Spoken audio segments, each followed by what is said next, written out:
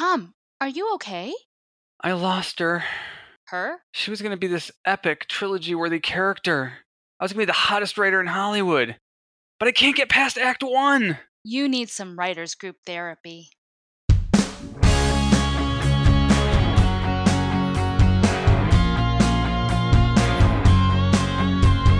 Hello and welcome to Writers Group Therapy.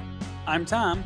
And I'm Roshni. We're writers helping writers. Are you ready for your session? The doctors are in. And if you like what you hear, make sure you subscribe, share it with your friends, give us a 5-star rating on iTunes or wherever you listen to podcasts. You can find us online at writersgrouptherapy.com, also on Twitter and Instagram at WGTherapy. Individually, I'm Tom_Loveman on Twitter and Tom Loveman on Instagram.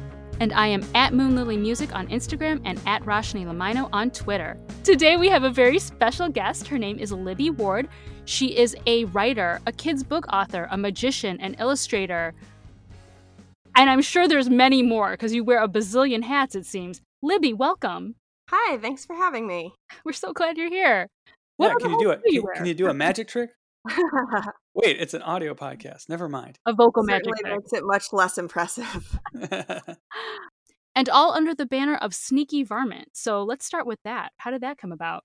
Yeah, if you want to find me anywhere on the internet, at Sneaky Varmint, we'll find all kinds of things. Basically, I have a real affinity for the Muppets. I'm a big Muppet fan. They're sort of my Henson and his incredible team is my original inspiration for being in entertainment and doing silly things, and for all of the hyphenates you mentioned, really.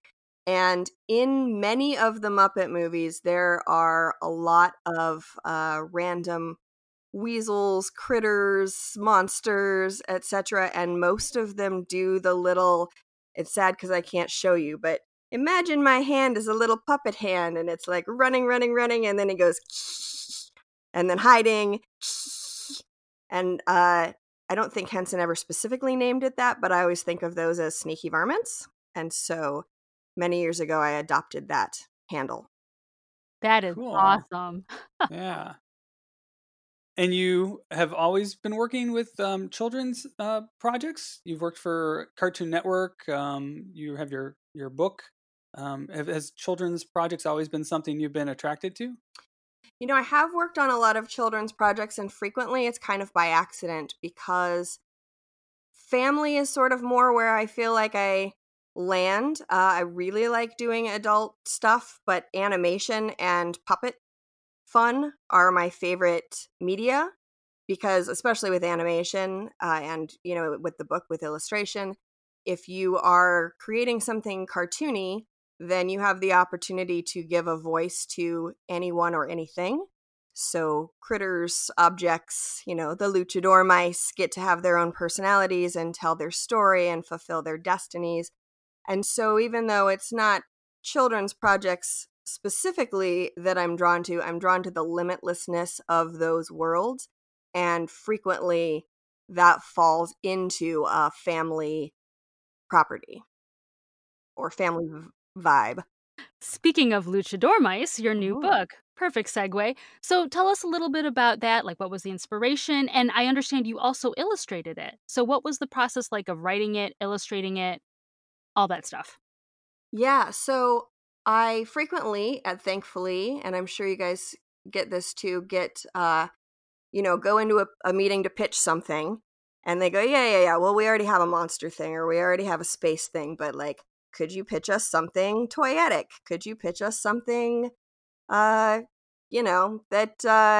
speaks to your family story? And so I was sort of wandering around town thinking of things, trying to think of things to pitch to these same groups of people who didn't buy what I already had pitched them. And I happened to be actually in front of Iguana Clothing on Hollywood Boulevard. And in the window, they have luchador masks. And I spotted this little mouse. This was in the middle of the night. Everything was closed. This little mouse in the window amongst the luchador masks. And as I mentioned, I sort of feel like everything deserves to fulfill its destiny. So I immediately just presumed that she ended up being Tormenta in the book, that this mouse was a luchadora. and started building a story around her and just started kind of going like snowballing into a lot of fun about these different characters and who they could be and what their masks looked like and that sort of thing. So I started developing it as an animated show, which I would still love to make. And just the theme song kind of poured out of me in Spanglish. My family mostly is from Tucson, but we've lived all up and down the west coast of North America. My dad spent some time in Mazatlan as a kid. And so it kind of just poured out in Spanglish. And the property got optioned, and the option expired. And I went, well, I spent all this time, making these luchador mice, my family, and I don't want it to just sit on my computer forever. But the theme song was already very Susie in its meter. And so I decided to just write the book and put it out into the world so people can enjoy what I've already built, and maybe it'll continue to expand. Oh, that's so cool. So this was actually from a pitch. Yeah, it started as a pitch. So you illustrated luchador mice yourself, right? I did. In my animation background, I've done a fair amount of art and animating, although it's not my primary thing now. But something else that was important to me in creating it, as God lording over this particular project, and the nice thing about getting lots of opinions and lots of notes from people I trust, but not being beholden to anyone's opinion, is I really wanted it to be illustrated with crayon. And I think it turns out to be especially pretty, even with the way they printed it, because the texture of the ink after using the crayon even feels like crayon in the book. And I tried really hard to make it easy on myself by creating a digital crayon in Photoshop and failed to get the look that I wanted. So what I actually ended up doing was creating basically 3 different coloring books for myself, a background, midground, and foreground, coloring it with actual crayons. I had all my little crayons lined up in shot glasses for the colors that corresponded to the various characters, and sat at my kitchen table and colored it all with crayon, scanned it back in, layered it back up in Photoshop, and it was an awful lot of work, but I think it's totally worth it for how nicely the result turned out. And as most kids or adults even will do, they tend to color in their own books anyway. And so I actually, in the hardcover version, there's a whole blank page with a little Este libro belongs to Lucha Libre legend, so that you can choose your own Lucha Libre name and draw your own luchador, luchadora. Oh, that's really cool. So it's almost interactive. It's a little interactive. Wow. And so are you self-published on this? Yeah. Oh, let's talk about that process too. Yeah, it continues to be a large learning curve, but I have several friends who are published through a variety of publishers, and they get about 10% of the net, which, as you know, the net is already much smaller than the gross because there are a lot of expenses, particularly with publishing companies when you add in administrative fees and marketing fees and keeping the lights on.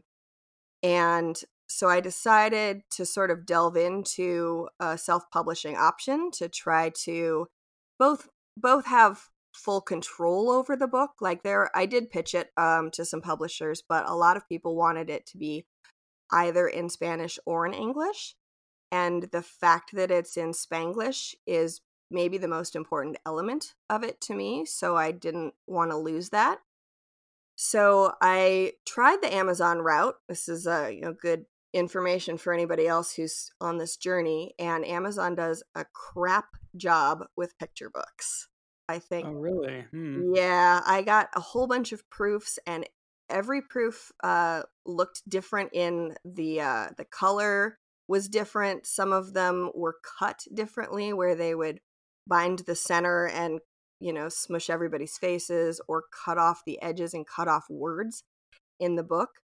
And so even though I started with an Amazon self-publishing route, and I've had some friends who have prose mystery books or saucy love stories that are published through Amazon and do very well, for picture books they are not well suited for that.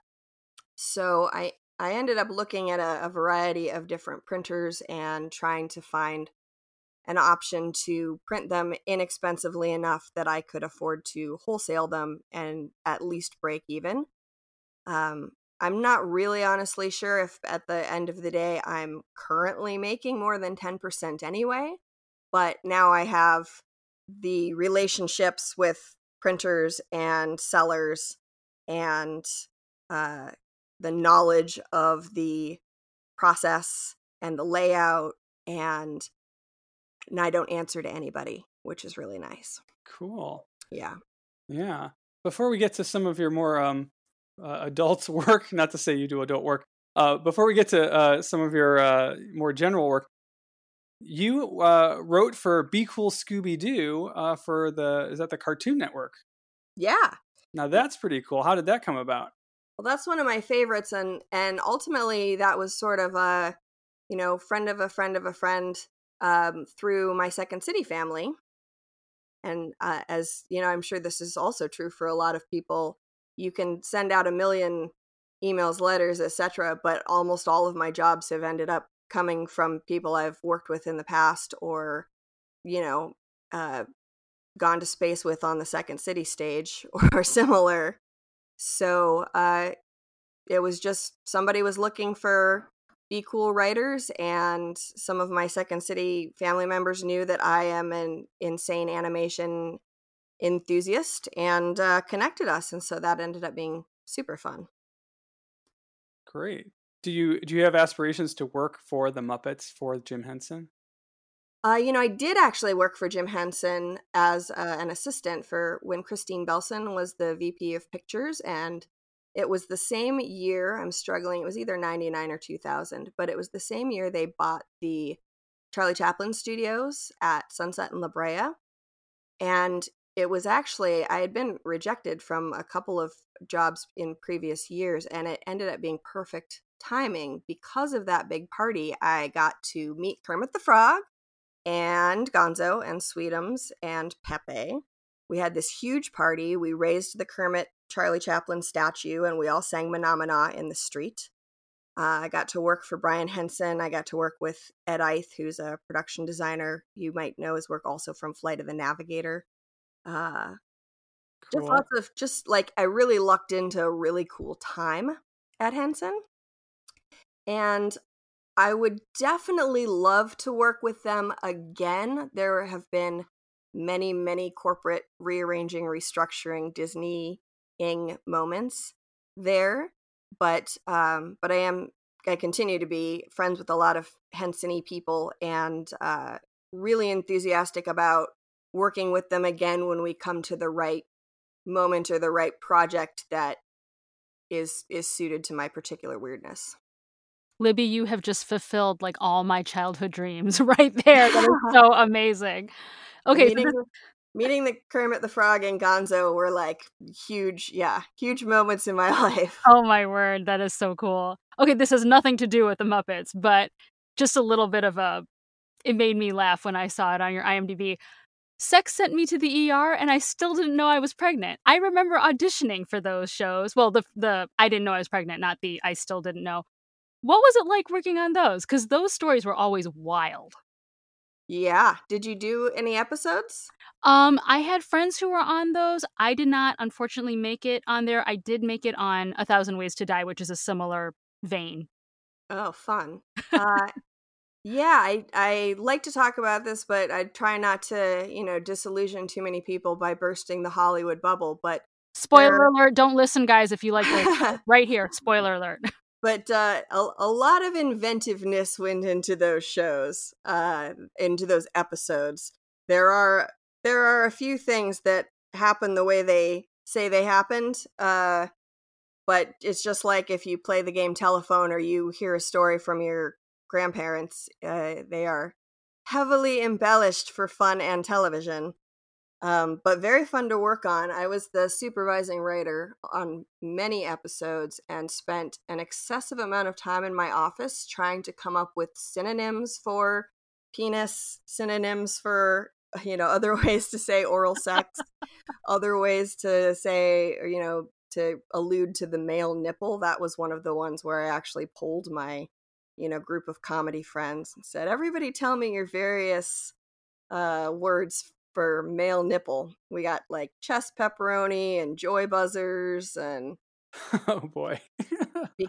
because the show, isn't meant to be, although it is on the Learning Channel and it is meant to teach a lesson, which I think is pretty funny, but the camp of it is really important and was really fun for me. Cool. Geez, you're just like like when I categorize this interview on the website, it's going to be all of the above. So you're also a podcaster.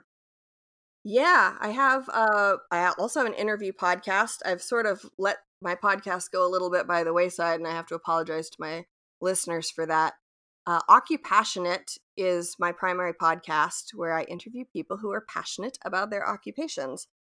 And that one came about and will continue as soon as I sort of get my act back together. Because I feel like, especially when I was really little, and even more so for our parents' generations, they say you can be a nurse or a firefighter or, a teacher. They don't give you career options like being a puppeteer or being a perfume scent creator or being a garbage man even.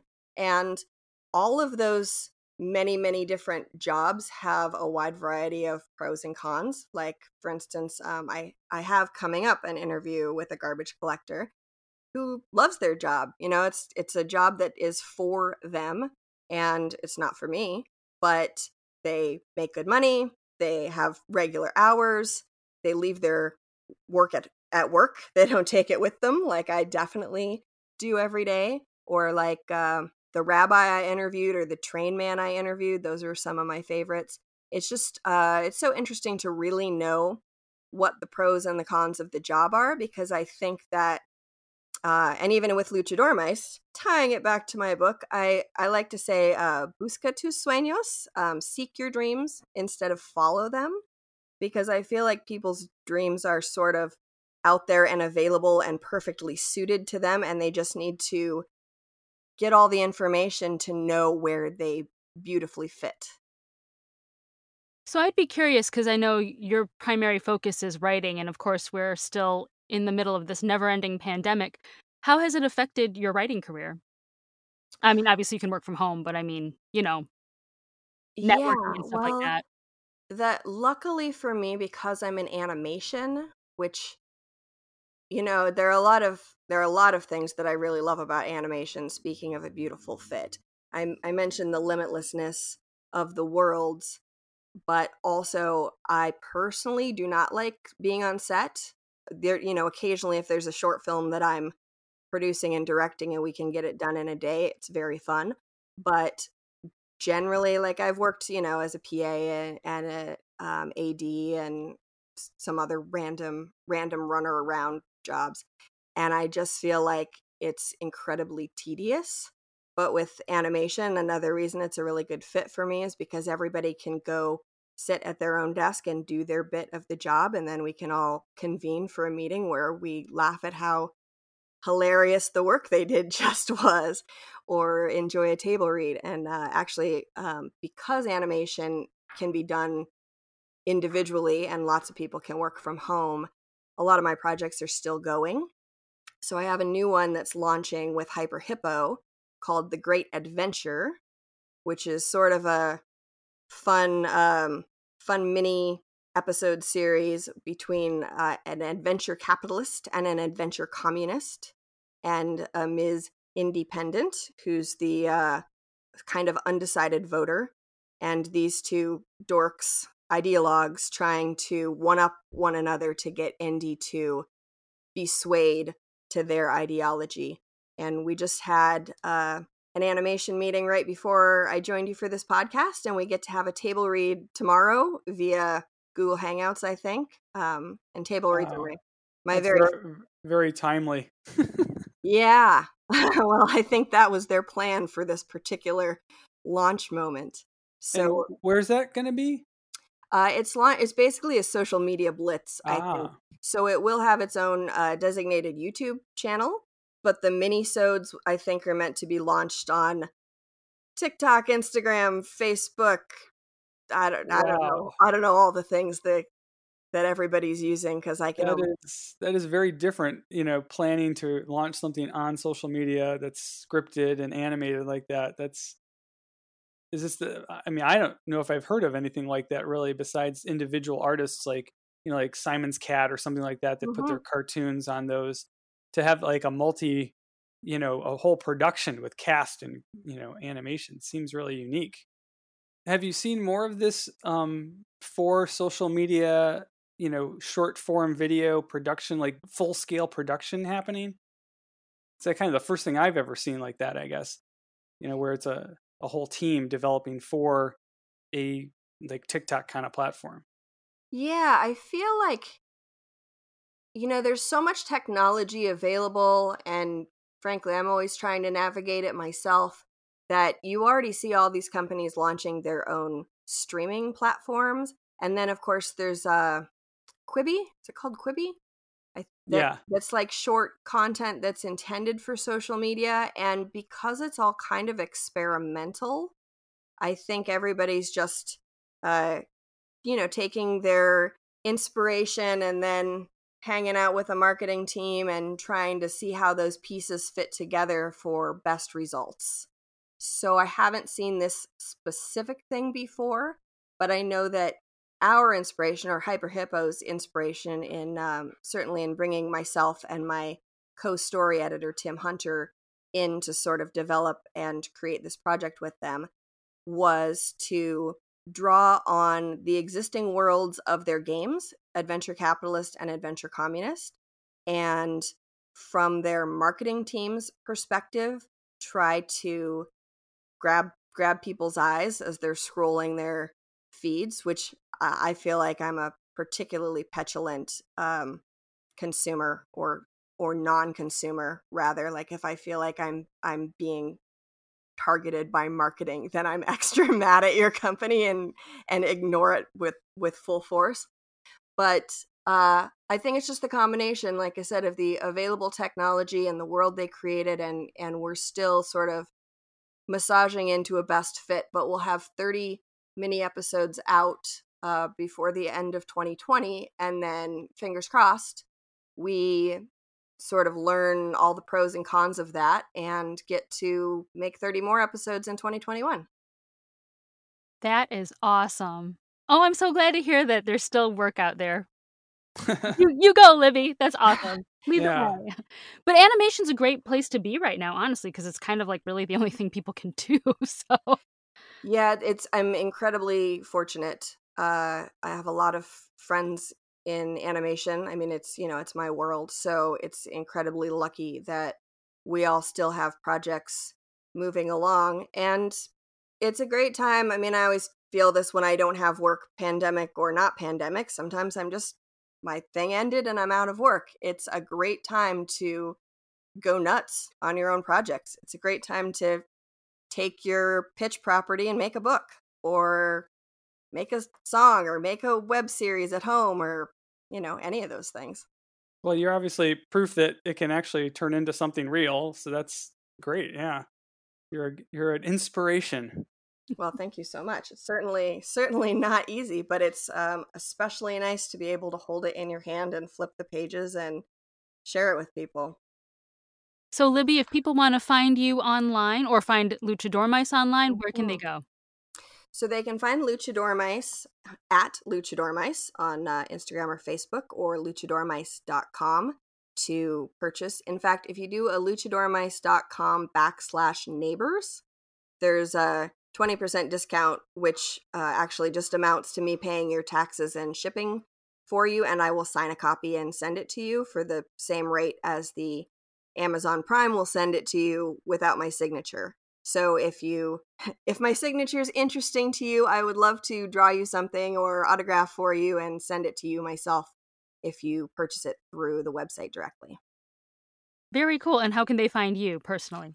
And to find me, I'm at sneakyvarmint.com, VARMINT. I think a lot of people leave the letter N out, but I'm very easy to find if it's spelled correctly. And then across all the usual social media platforms. Definitely Instagram, Facebook, Twitter. Wonderful. All Thank right. you so much for coming on the show, Libby. Yeah, thank you.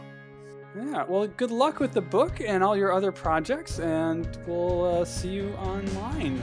Thank you so much.